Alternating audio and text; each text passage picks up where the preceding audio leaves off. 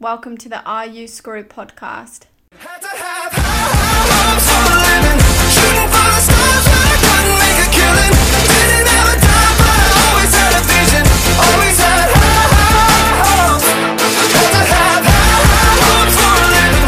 Didn't know how, but I always had a feeling I was gonna be that one in a million. Always had hopes. All right, welcome. We are back. The Are You Screw podcast.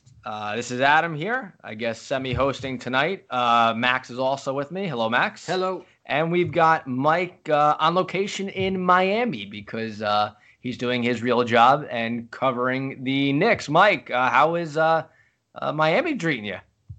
I went for a run, and then I went in the water, and then I'm going to get dinner soon, and I cannot complain, other than the fact that I woke up at 4:30. Sounds like a fun time so far for you. Apologies for keeping you up late tonight to go and tape this with us, but we do appreciate it because we do have some fun stuff to get to this evening. I'm just before Mike said 4:10. Now it's 4:30. Soon we're gonna find out he actually woke up at like 9 and he's making the whole thing up. Hey, he's an early morning riser and now he is finishing up his day with nothing more than he would want to do than to tape a podcast relating to Rutgers sports. But hey, they almost didn't lose. That is true. That is true. We are here to recap a homecoming weekend in which Rutgers lost to Northwestern 18-15. I guess for some people, maybe it was a surprise that they stayed competitive. All I got to say is I was right about the spread. They covered. So they covered, and I was right. Now, I'm sure I'm going to get shit on for basically screaming money line the entire game when I thought Rutgers was actually going to pull this off. But Mike, they actually covered. I was right. I mean, okay, we're still not going to listen to you. Especially because your explanation was because weird things happen on homecoming. That was your reasoning for thinking they were going to cover, was because weird things happen on homecoming. Which was kind of true. Art Sitkowski, no interceptions, kind of weird. The running game, a big gain for a touchdown with Pacheco, kind of weird. And the defense showed up, kind of weird. So some weird things actually did happen, and they found a way to cover. I guess, Max, what's your overall takeaway from homecoming weekend? Well, my overall takeaway was that was a crap football game. And I don't just mean that from a Rutgers perspective. We have criticized Rutgers and their brand of football a lot. But that was also a crap brand of football from Northwestern. That was just 60 minutes of bad football. Now, beggars can't be choosers. It was nice to watch a Rutgers game on a Saturday and not feel like you wasted 3.5 hours of your life. Maybe you wasted it a little bit, but you, for at least a time, thought that they could maybe win the game. I was never convinced that they were going to win that game, but at least they kept your attention for 3.5 hours. At no point, Adam, were you like, oh, let's go back out to the tailgate? No, you were thinking, I'm in the stadium, I'm in this. Now we can talk about, like, did it really matter if they won the game or not? But at least for 3.5 hours on one Saturday afternoon, you felt like, okay, this isn't a total waste of my time. Yeah, and Mike, I think maybe you could speak to this more, and Max, you guys are both more into professional sports than I am, so I was trying to find, like, the analogy for this past weekend, and I guess if you're a Rutgers fan and you are 100% certain that Chris Ash is not the guy and you don't want him in the program next year, then you are kind of a fan of a tanking team, right? Like in professional standards, usually, obviously, you have the draft to worry about, so you want your team to lose in order to be better for the next year, so on and so forth. The hardest thing, obviously, about college sports is there's no draft to worry about, so it's really tough to root against your team because you know how bad it's going to be if they continue to lose. But I guess, Mike, in that term, if you want Chris Ash gone, this was kind of something you wanted to happen. They were competitive. They could have won the game, but at the end of the year, we're probably not going to be referencing, oh, they played Northwestern close, so that's why Chris Ash is going to be the coach next season. Somebody will. I think, like, this is the kind of the red herring, right? If you're having this discussion of whether Chris Ash should go, it's kind of the same way Kyle Flood was 5-6 at the end of 2013. Then he won a game against USF at the end of the year, and they're 6-6, and all of a sudden everyone's saying he should stay. Like, this is a total game that should not matter in the long run because it's the complete outlier for this season. And so for anyone to even take and extrapolate this game into a decision making on Chris Ash would be foolish to me. I don't even. We're gonna do that again. Like, should they get rid of? No, we're not. But like, but I'm saying in the tanking scheme, like, if you want Rutgers to tank, or if you're viewing this as some kind of bigger picture, bigger picture look at Ash, like, this game doesn't matter. They still lost. Okay, it was close this time. Who cares? That's 1 out of every 6 games that you keep close. But again, it was nice to watch a game. No, it was fun. It was like fun. I thought I was going to be able to go for a run by the time the fourth quarter started, get some stuff done before I went to work, and then I'm like sitting there at 3:00, and somehow this is a game that's not a blowout, and like Rutgers still has its percentage chance of winning, and I'm like, God damn it, I wasn't planning on this. Well, the offense was still like bad. Like there was nothing good to take. I mean, Pacheco had that nice run. That was cool. He looks to be a real, big, I don't know, big time, but he can be a contributing running back in the Big Ten. He has shown that he belongs. And I think before the season started, we wanted to see, okay, like who belongs, and he's someone who definitely belongs. It was nice to see the defense show up. It was really nice for the first time in seemingly 5 years that the open slant 12 yards down the field was not open. The open out route 12 yards down the field was not open. It seemed like, for years now, it seemed like Rutgers has been playing defense with 9 players, and it didn't feel like that on Saturday. So that was cool. How about the fact that there were multiple times where safeties and corners turned their head to the football and like batted down a pass and played legitimate defense and didn't face guard? Tverdov is a stud. There was a couple plays where he just burst through the line of Northwestern, which is great to see. And good. I know it's cheesy. It was fun to see Chris Ash blow up on the sidelines and go crazy. Like I could care less about right call, wrong call. Like, we had some fun in the group chat after that game about the personal foul call. The aftermath of it, though, Chris Ash has been so nonchalant for his career at Rutgers so far that him actually going crazy maybe did help a little bit. It's so rare where you get that personal foul and those 15 yards don't matter. They made the stop on 4th down. Well, it was 30 yards because then he got the unsportsmanlike conduct. I meant the extra 15 after the right. So it was a 30-yard penalty. Yeah, was it a penalty? Was it not? Whatever. But at least for the fans, it was fun to be like, hey, this guy is human and he's angry. Maybe that could be his thing. He's the super angry coach all of the time. Just scream, not at his players. Be super nice to the players and just yell at the referees the whole game. I think fans would sign up for that. Mike, did you like to see some personality finally and some rage from Chris Ash there? I thought it was fun. It was good. It was like it's going to make for a great GIF to use for the rest of the year. And it's something we can tweet out if they decide to keep him when this season's over. And now, bottom line is, as we said, they did wind up losing that game 18-15. But Mike brings up a couple good points. There were some fun moments as a fan, as Max said. They stayed in the game. You didn't know what was going to happen. Kind of a nice change of pace. And Mike, you caught this even better sitting at home watching that game. We need to talk about Helmet Guy for Rutgers. That's our dude.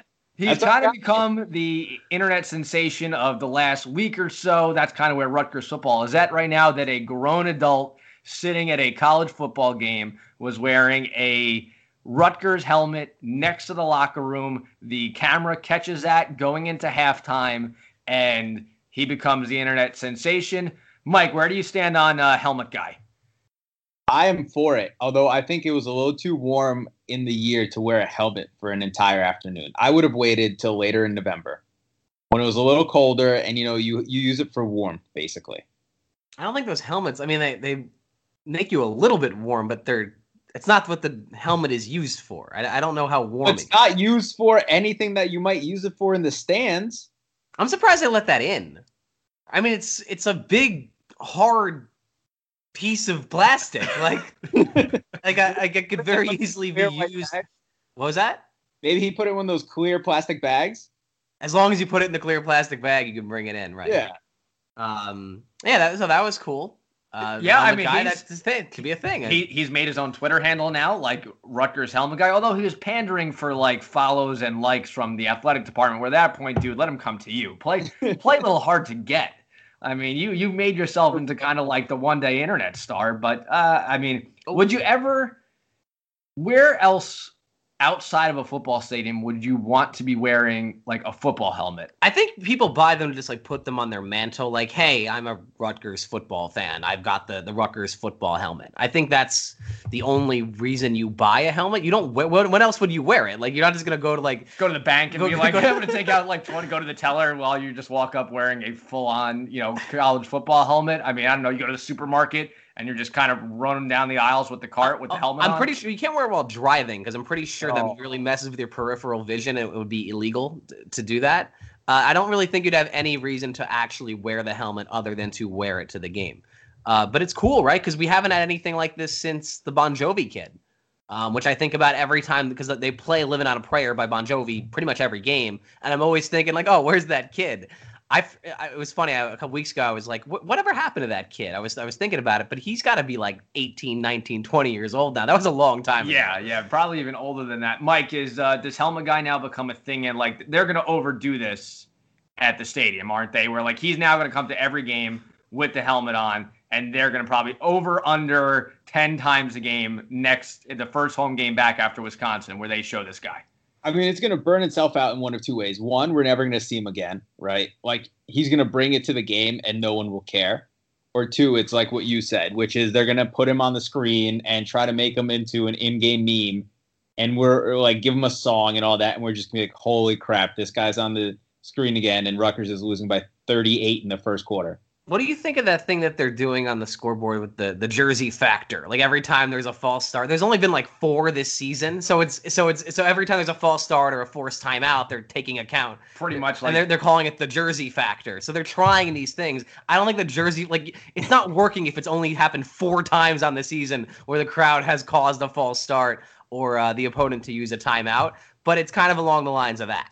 Wait, can they blame it on like they're only taking credit for all the good things like the false starts? They're not going to take any of the credit for like the shellackings. That who's that on? Who gets the blame? That does not go on the scoreboard other than the final score. So I don't know who I that just goes know on. What this like random taking of blame and pride is in. I think the only pride that came out of this whole thing, which whatever, it's a little bit of a gimmick, and they haven't even had a large enough crowd to make a difference this season. I think Penn State's doing this now. Like they're not calling it the jersey factor, obviously, but they are doing something where they show like, again, false start, something along those lines, and their crowd gets like a point or whatever. So it was for Rutgers fans, I guess, to like poke a little bit at Penn State, be like, oh, you're copying Rutgers, haha. Maybe that's the only thing you could take out of it, but I think you just have to take what you can get. You know, if you at this point have that over Penn State, like, yeah, okay. Well, we did see the I don't know if you saw this. The USA Today college ranking came out a few weeks ago, and I think Rutgers was 1 spot ahead of Penn State. So we got them there. We're up on them now. So that goes for Helmet Guy. Good week and a good homecoming for him. A bizarre after the game scene. I was on my way to the parking lot to get to work at night, and I got a text from my mom that had a picture of a Rutgers flag that above the R had the letters spelling out Fire Ash. And we tweeted this out on our Twitter handle at RUScrewPod. Funny enough, so the story how I kind of came about and figured out who the guy was at halftime of this game, and obviously there was room in the stadium. You could sit anywhere. This guy with a cowboy hat, a Led Zeppelin tie-dye t-shirt, sandals, and shorts comes like perusing into our section in section 106, and he sits down with his 2 children. I'm going to guess between the ages of 8 and like 11, who were not going to pay any attention to the football game whatsoever. This guy was as calm as can be for the second half. He kind of sat down right at halftime and did like a look to his left and to his right, like, did they catch me? I'm like, dude, like you could sit anywhere. Nobody's going to care. So at some point he was talking to a Northwestern fan, and I saw him take out the flag, but like I couldn't, he didn't unfurl it and show what it really was. Clearly that was it. The funniest thing to me about the picture though is it clearly are his 2 children. He's making them hold up a Fire Ash banner after a college football game in which nobody cares about. Like that seems to be some serious child abuse. Well, hiding behind your kids on that is pretty funny. Like hold it yourself. You're going to have the banner made. The other thing that kind of like, okay, you're going to make the Fire Ash banner. I feel like there's a pun in there somewhere. His name is Ash. You want to fire him. Like you could make some sort of pun involving fire. That couldn't have been cheap. Maybe the guy owns like a banner store. That's not that cheap. Like that's got to be, I don't know, $80, $100. I don't know how much it costs to get a custom made banner. And then of course, maybe there's obviously some sort of like licensing thing that he's probably not allowed to do that. But you know what it is? You know what's kind of cool about it for me? At least we have some fans, and regardless of whether you think they should keep Ash, fire Ash, he cares enough to make the banner. Like, we don't have that many of those fans, It was the weirdest thing, though. Was he like, I'm now debating about whether he was like a plant. He was wearing nothing Rutgers related. Like, he looked like he just stumbled upon Rutgers Stadium. Who is this guy? Like, who is this guy? If he's let's think this through. If he's a plant, who planted him? That's my question now. I'm intrigued. Now we're getting into conspiracy theories, and I'm all about it. Who planted the weirdo dude? To benefit? All right, who would benefit? Greg Schiano. I'm going to throw that name out there, though he probably doesn't need to do that. That's one name. Probably not him. Kyle Flood, Mike said. What does he want, his job back? What would Kyle Flood want? No, just to redeem his record. Julie Herman. You know, maybe. I don't know what she's up to these days. Maybe she wants to get revenge. Yeah, I could be easily some weird psycho on like the message boards who like just paid somebody random and just said, "Hey, can you wait until the end of this game and then put this thing out?" I'm like rethinking about what the guy looked like and just how he acted throughout the entire game. Like he was the most polite fella. Like he turned around a couple times and was just like, "I don't understand what they're doing right now," and he was just speaking so softly and just so monotone. And like I figured he was going to leave at some point if the game got out of hand. I guess he was planning to stay until the end regardless to take this thing out. And there was like no one there at the end. So who saw? I guess the team saw it because he obviously planned to have it right as they're doing the alma mater and facing that side of the stadium. It seemed like really planned and pointed to like at that exact moment, that exact time when there's like 100 people still in the stadium. It was just weird. Like it was just weird. So are there Rutgers fans who can afford to buy a plane and fly a banner over the stadium one of these games? Are we at that level? Are there like donors who are willing to do that? I don't know. I'm going to say no for right now. Like, is there enough interest for some? Here's the thing. At like bigger time colleges, right? There are the big time donors, which will just go and talk to who they have to get the coach fired. Then there's the smaller time donors who will go and fly those banners. Yeah, they're like, nobody's listening to me, so I now need to buy a plane. Our donors who would be at the level of buying the planes, those are our big time donors. So they don't like we don't have that kind of lower class of donors. Like I can't give any serious money to this, but I'll fly the plane. That's kind of where we are. I don't think that's something we'll be seeing. I feel like maybe the Rutgers version of buying a plane to fly over is just like starting your own podcast for free. And just complain and bitch. Yeah, that's it. Just start Drumbeat. That's us. Podcast. Yeah, I mean, I guess who was going to see it are like I'm by like our 70 followers who we tweeted out the photo to pretty much. That's pretty much who saw it, and maybe a few players on the field. That was it. So. I was kind of torn about tweeting that out. It feel like I don't like just putting it out there. I know it's there and it's there for people to see, and we're sort of. I don't know if we're journalists, but we're sort of like don't use the J word. No, but it's like this is something that happened. We saw it happen. But it's also saying that someone should get fired, right? We saw a helmet guy. We were just putting out there what happened that day at the stadium. We're letting the people know. I did feel a little bit bad about putting that out there because, again, Chris Ash is a person and he is obviously having a really tough time right now, and that doesn't make it any better. At the same time, the whole situation with the way the guy was wearing and everything did make it fun. It was. I just want to talk about it because it was just so bizarre. Like, if you could see who this guy was, you would have never picked him out of a line of 25, 50 Rutgers fans as far as who would pull out a Fire Ash banner. But I guess it happened. I guess, you know what? Now it's going to be it. Are we going to see it again the rest of the season? We'll see. You know what? I came back late at night, was watching some of the highlights for some of the other games going on, And I did happen to catch the end of the Ohio State-Purdue game.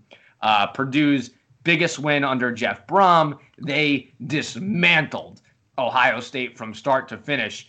And it got me thinking a little bit, for Rutgers fans, it's starting to get a little irritating to see a couple other schools that changed coaches at the same time when Kyle Flood was let go and Chris Ash was brought in, specifically Syracuse and Purdue.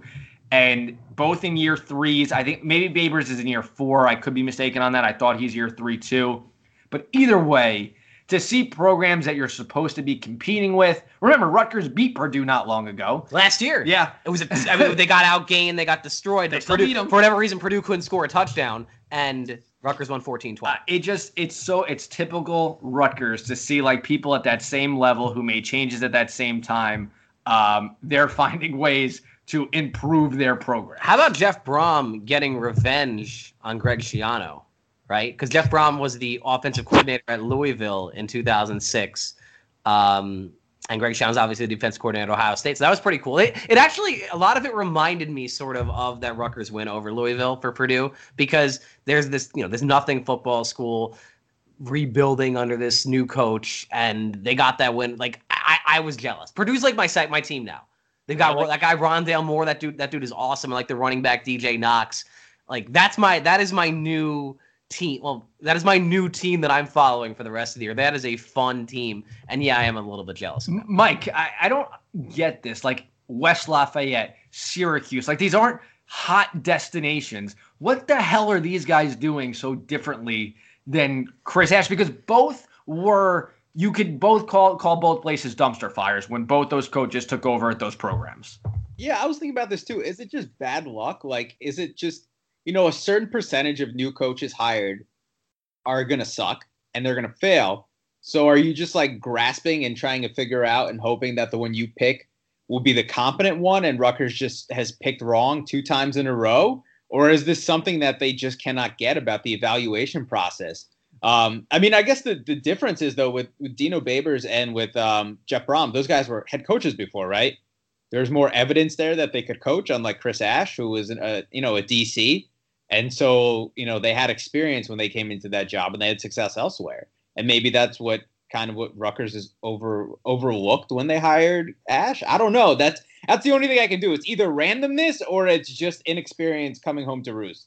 I mean, Rutgers hasn't even come close to the top wins that both those programs have had. Purdue beating Ohio State last weekend and Syracuse last year, who beat Clemson. They just had a great overtime win against North Carolina a week ago this season. They're playing much better overall as a program. I mean, even Boston College.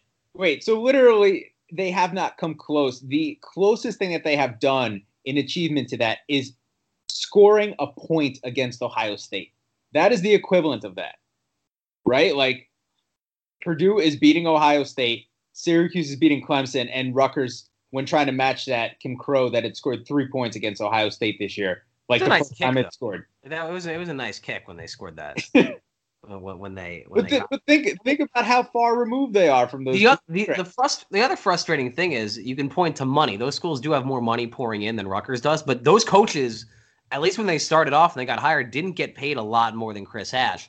Now, Jeff Brom got a huge extension after last season, but if Rutgers finds a good coach at some point, they're going to have to do that, right? Like they gave Chris Ash the extension, but if you get a coach that is a lot more successful than that, you have to give them the big extension anyway. So you can't really point to Jeff Brom and say, well, he makes a lot more money. No, he didn't at first. I think his contract was about like high 2s when he first got hired, and now he's up to $4 million a year. What was that? But that's a lot more. It's not a lot more. Ash got what, 2.2? Is that really a lot more at this level of football? I mean, is $600,000 over a $2.2 million? Like that's 30% rate. I don't know, Mike. For an athletic department that's taking tens of millions of dollars every year in subsidies from the university, if you're going to do that, like, why not just take out? But this is what we talked about before. Oh yeah, no, but $100,000 more. My point is that that difference in salary isn't that much to the point where you would be like, well, why can't Rutgers find that guy? It was like in this case, it's not the case where you can say, oh, they have more money. It's not like you can't do that here. Yeah, it's poor money. That's frustrating. By Rutgers. But what I'm saying is like if you're one of those coaches, you're going to take that extra 30%. Oh, sure, but whatever. That goes in the whole discussion. Spending more money, might as well take out $10 million more dollars. Why not $30 million more? Whatever. It's that whole conversation which we've had before. Yeah, I just think it's just again typical Rutgers in that it seems like have struck out again in a extremely important coaching hire, and there are clear examples of guys hired around the same time who, as Max pointed out, weren't going to make that much more money, who were way better options, and Rutgers couldn't close. They couldn't get that type of coach, whatever it may be. It's just more poking. It's just poking at Rutgers. And that really reminds me of something I thought about this weekend about what really sucks about being a Rutgers sports fan, right? What does it really come down to? Is your list of like a top 100? No, it's not a list. It's something that I pinpointed that I finally kind of marked down this weekend, right? It's not just that for the longest time you've been watching as your program isn't relevant, and it's not only not relevant, it's bad. It's not just that. It's that every damn year for the last 30 years, you have to watch as they're playing Syracuse in basketball, and Carmelo Anthony comes in, and you have to watch that. Or it's UConn basketball, or it's West Virginia football, Miami football, Penn State football.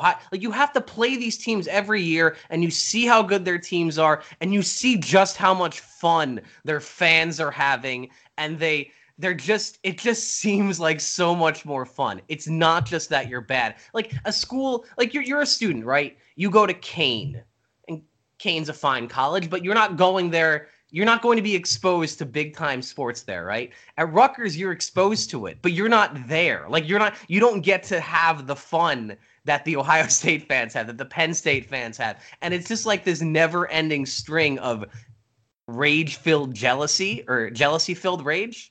Either way, it's one of those two things, and that's really what sucks. It's not just that you're not good. It's that you spend all this time watching these other schools that are so good, and they're so much better than you, and you don't see a path to get there. And it's just like it's like you're someone who you're having a hard time finding a relationship or whatever, and you have to watch people around you and it's like, it's not just that it's bad for you, it's that you have to watch as these schools are having so much fun. You are the perennial third wheel. Like you're exact. Rutgers is always the third wheel, and you're reminded of it at every damn turn, and that's what really sucks about being a Rutgers fan, which can lead us into our next discussion. We'll get there in a little bit, but like that's the frustrating thing. Yeah, you know what? Let's go into. I think we've got a lot there. It sucks to see other programs that again were at a similar level not too long ago, where you thought Rutgers could continue to compete and kind of blow past them. That hasn't happened. Max brought up an interesting point where students aren't getting a chance to enjoy this now. Fans are not. I saw a couple of photos, and maybe it just takes me like a week sometimes after the game. You see a couple of photos, and you realize that nobody is at these games. Nobody. I mean, it has been crazy what it has turned into from just, 5-7 years ago to where we are at now, and the kind of dwindling fan base that is. We saw some stuff on social media circling around. Josh Newman of the Asbury Park Press had tweeted out basically somebody, her name I think is Barbara. Barb. We're just going Barb. She's Barb's the rest of this this show, and her relationship with us. We're close now because we were tweeting at her today. She put out there saying that any season ticket holders that do not show up to the Penn State game and do not have a valid excuse are quote unquote officially dead to me. So yes, Barb throwing out the gauntlet to Rutgers fans. She was alluding to the Penn State game on November 17th. So what we decided, we were going back and forth with her. We're going to talk about it a little bit right now. The week of the Penn State game on this podcast, she is going to give us her top 5 legitimate excuses for season ticket holders to miss this game. We are going to fill out her remaining top 10 and come up with our own 5 to have top 10 excuses for Rutgers fans to miss the Penn State game. And we are just going to whore ourselves out on social media. If you are a Rutgers fan, season ticket holder, and you are missing the game, you have to send us proof with one of the excuses as why you were going to miss that. Mike, you on board with that? yes. Max, you good with Yeah, that? I'm good with that. I want these to be creative, though.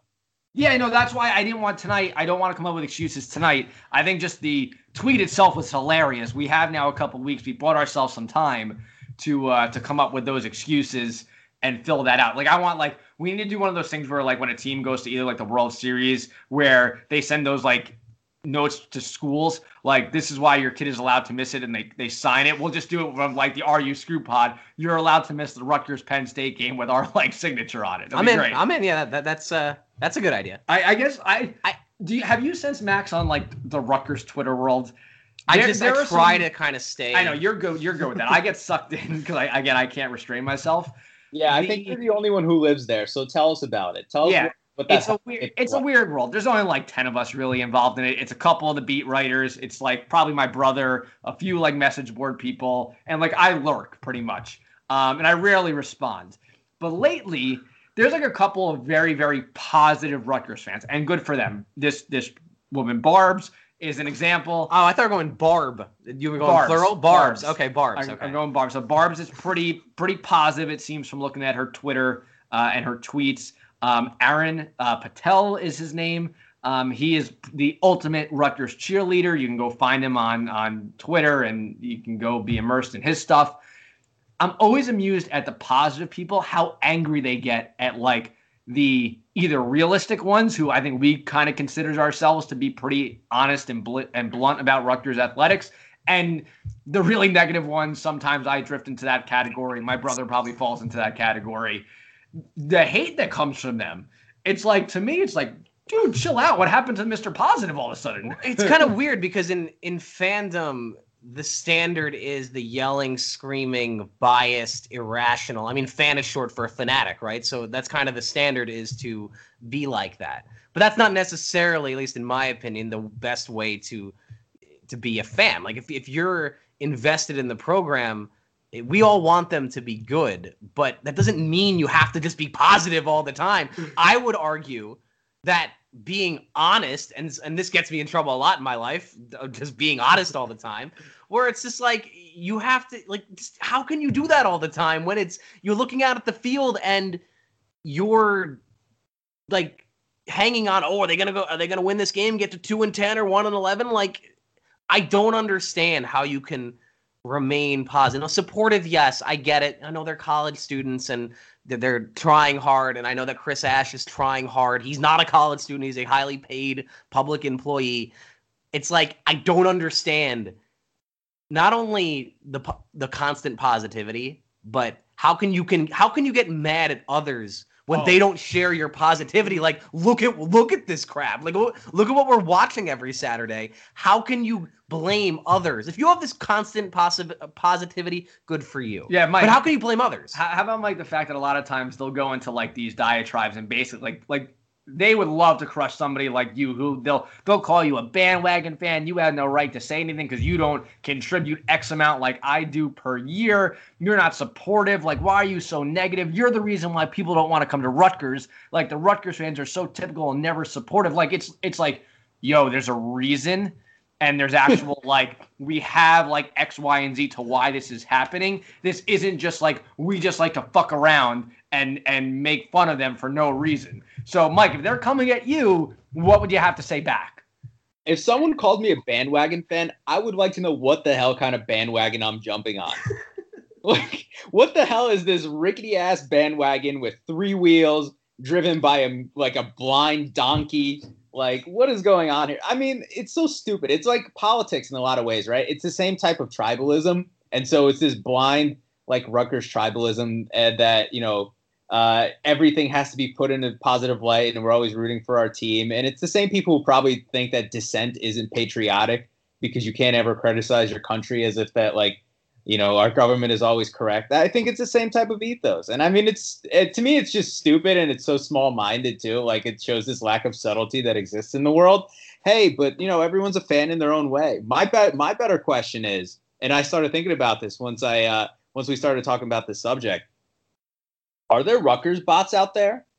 Do you think like, if you're the athletic program, right, and you're like in whatever, the marketing department or anything like that, would you create like fake Rutgers accounts to drum up interest and spin positive stuff out there on Rutgers Twitter?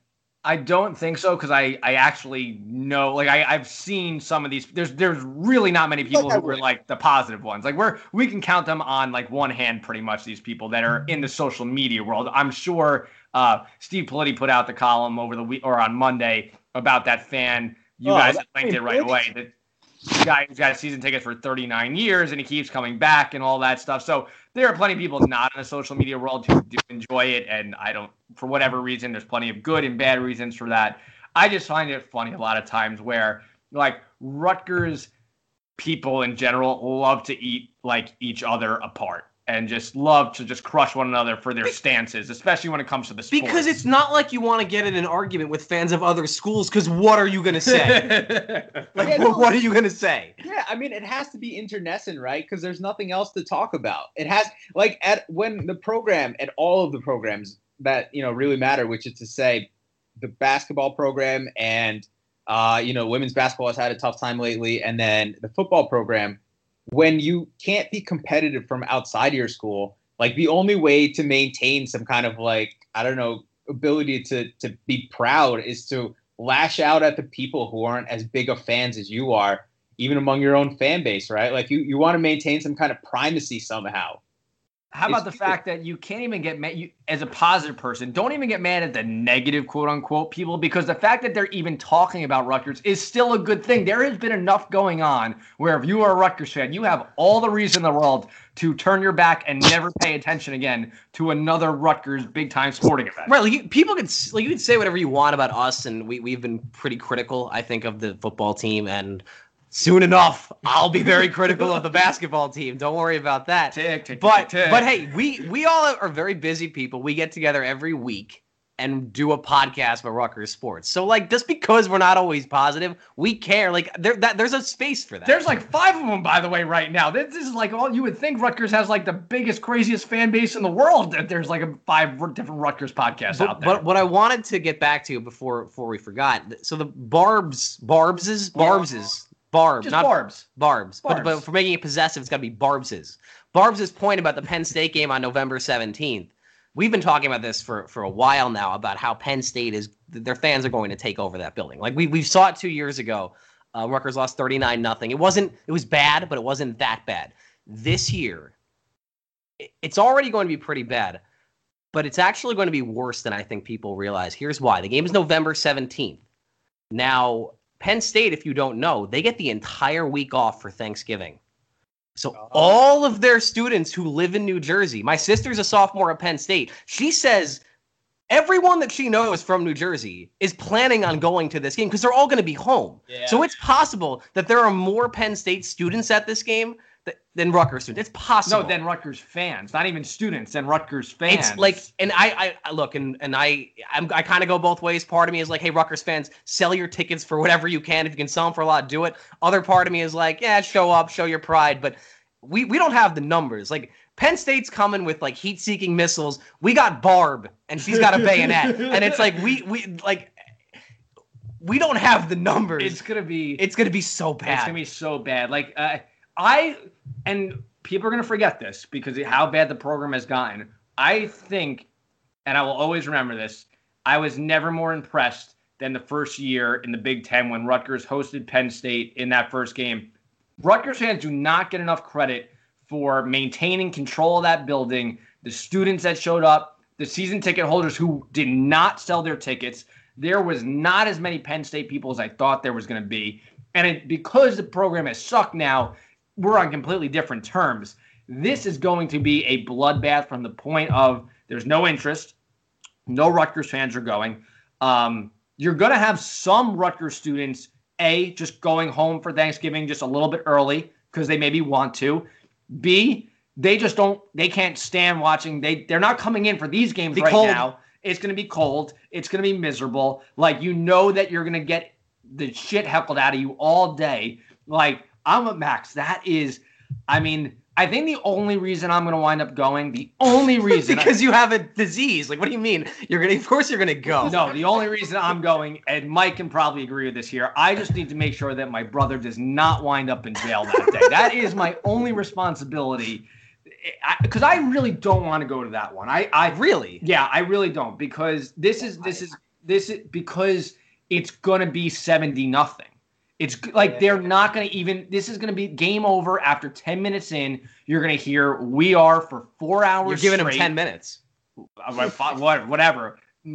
I'm with Max. I can't even contemplate how bad that scene is going to be. Much like 78-0, I'll be there every second. And that game, remember Michigan? Remember the Rutgers band was like playing with the Michigan they were band playing at the end. They were playing Hail to the Victors. I was like, what are you doing? This could be like that, but it'll.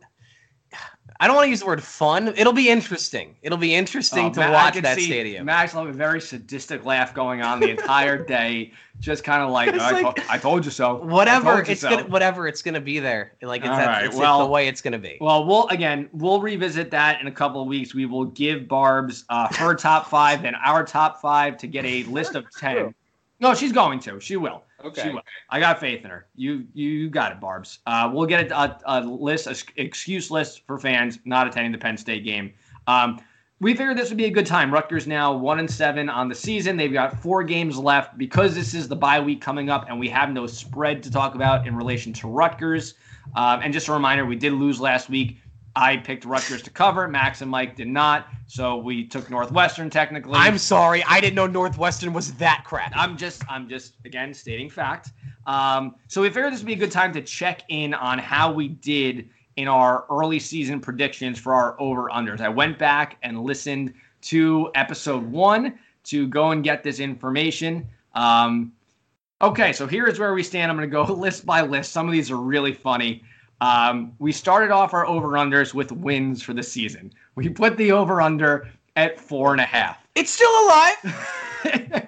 Both Max and myself had Rutgers at 4 wins. We both said 4 by the end of the segment. We technically took the under.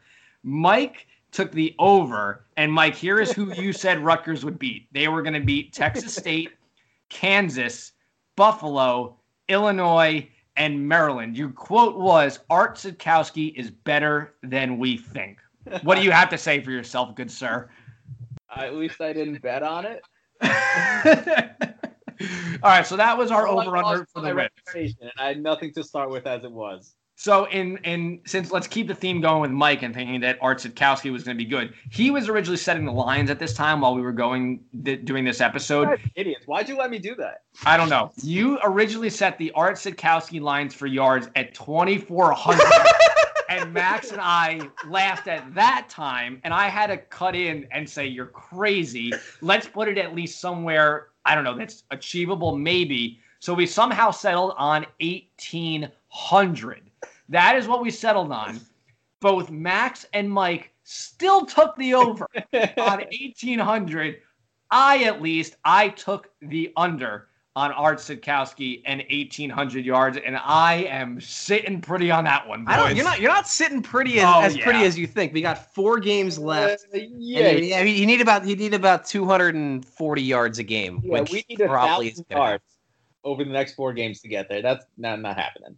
Well, how about this, though? Well, something we didn't mention. Pour one out for bowl eligibility. They now cannot make a bowl at 1-7. All right, well. I mean, if they win out, there's this possibility at 5-7 if not enough teams, but I don't think they're going to win out. No. Remember, Chris Ash was the one that put bowl in people's mouths talking about that, so that's his fault. Then Mike joked about over-under homecoming wins at 0.5. We didn't answer that one, but obviously, good thing Rutgers lost, so... I took the under, by the way, for the record. Good job.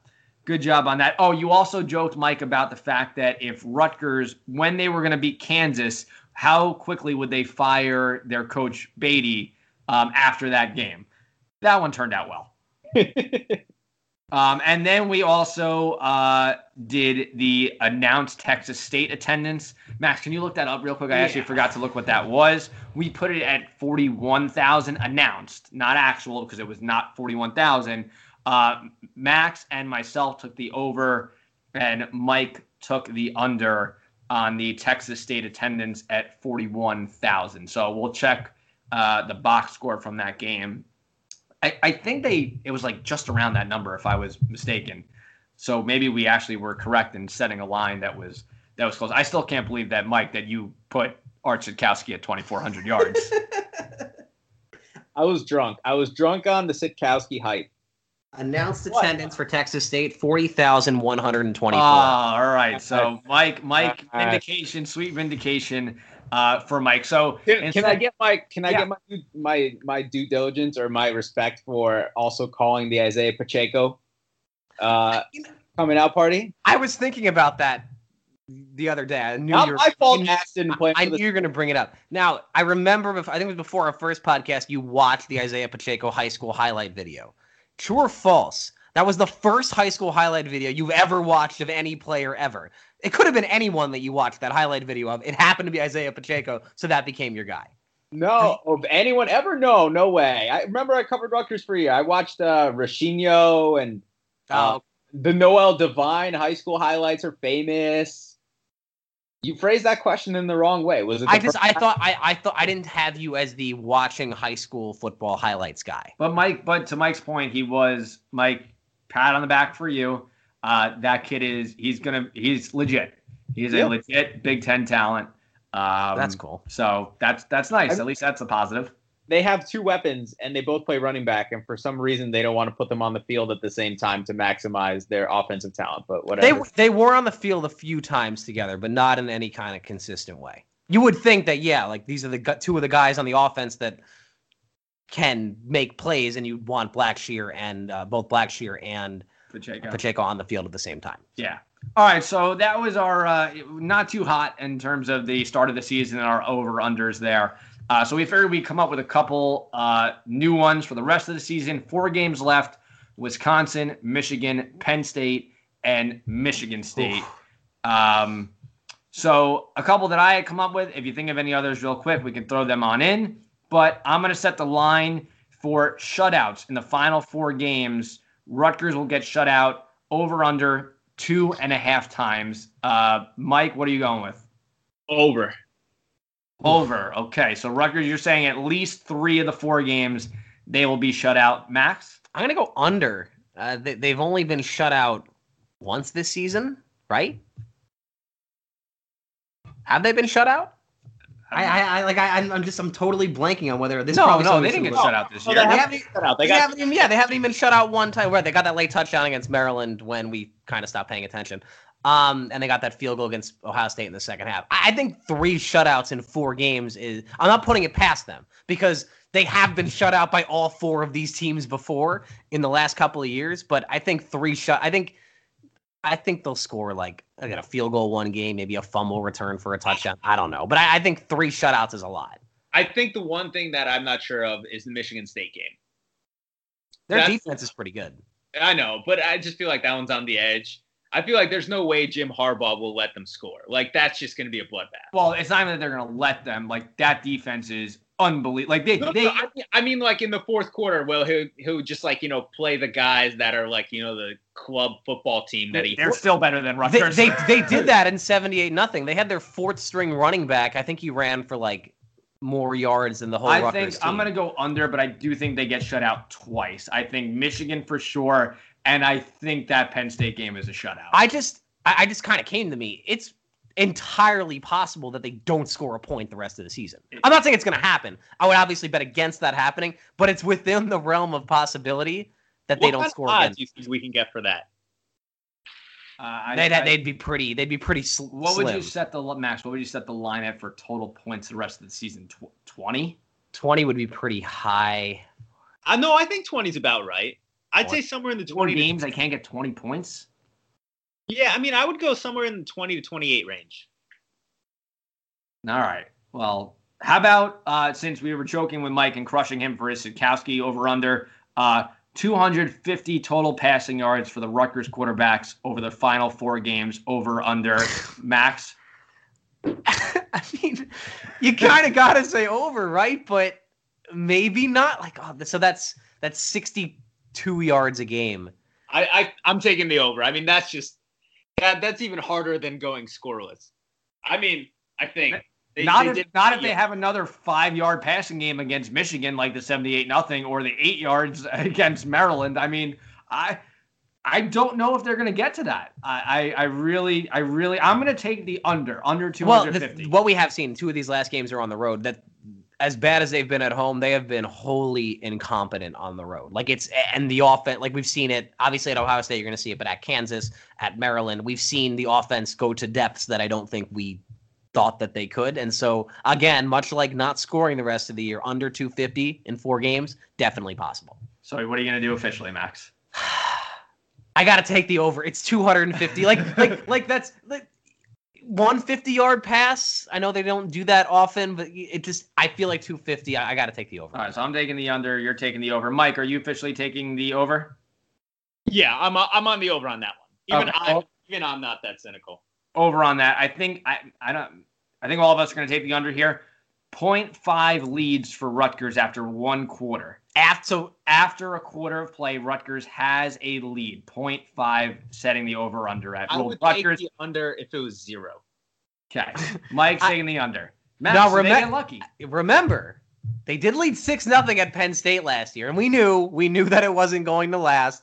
Like I said, my sister's a sophomore at Penn State. I still sent her the screenshot. I blurred out the first quarter and put final Rutgers 6-0. Still have it.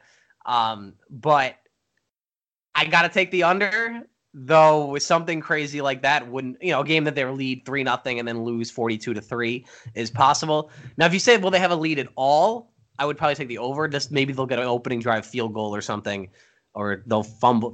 I'm gonna take the over. They are going to have a lead after 1 quarter at Michigan State and then give up like 50 in a row. Okay, but they will have a lead because Michigan State, it's going to be a noon game, I'm sure. Like nobody in the stadium probably. So I'll go the Michigan State. Think of how fun that could be. That could be a very analogous to that. Remember that Rutgers? We were talking about last episode. That Rutgers basketball game where they beat Minnesota in their last conference game of the year to go 1-17 in the conference. It could kind of be like that, where they're 1-10, and we're like, oh, they're up 3-0 on Michigan State, and then things go the way we. All right, our last over under for the rest of the season for home games. Mike, you lead us off here. 1 home game of an announced attendance over 43,000. No. Okay, so you were going under. No. Okay. I'll take the over, but it'll be a lot. Oh, hey, wait, actually, no, I take it back. I take the over. It's going to be the Penn State game. Right, yeah. It'll be like it's going to be a sight to behold. But I'll take the over. I was going to take the under because I was convinced that Penn State fans kind of not have given up on the season, but 2 losses, they're down on it. Like if they would have come in undefeated, they would have loved to put up 150, come out undefeated in that game on their way to the playoff. But Max has convinced me. I did not know that they get the whole week off. It is going to be nothing but Penn State people. I'll say 44,000 announced, and it'll be 30,000 of them will be Penn State fans. That's a little extreme, but not outside the realm of possibility. So yeah, we'll keep track of those pretty much. Mike, great stuff today. Appreciate you hopping on from Miami. Max, great stuff from you as well. We will do this next week. We'll preview Rutgers and Wisconsin. God help us. I do want to mention one thing. I know this was 2 years ago. I know the season tickets are down for Rutgers. Announced attendance last Penn State Rutgers game, 51,360. All right, so we'll see where we land. Other than that, we'll keep thinking of those excuses, people. We need those for the Penn State game. Other than that, it's been another fun time. Max, pay the players. See you later, guys.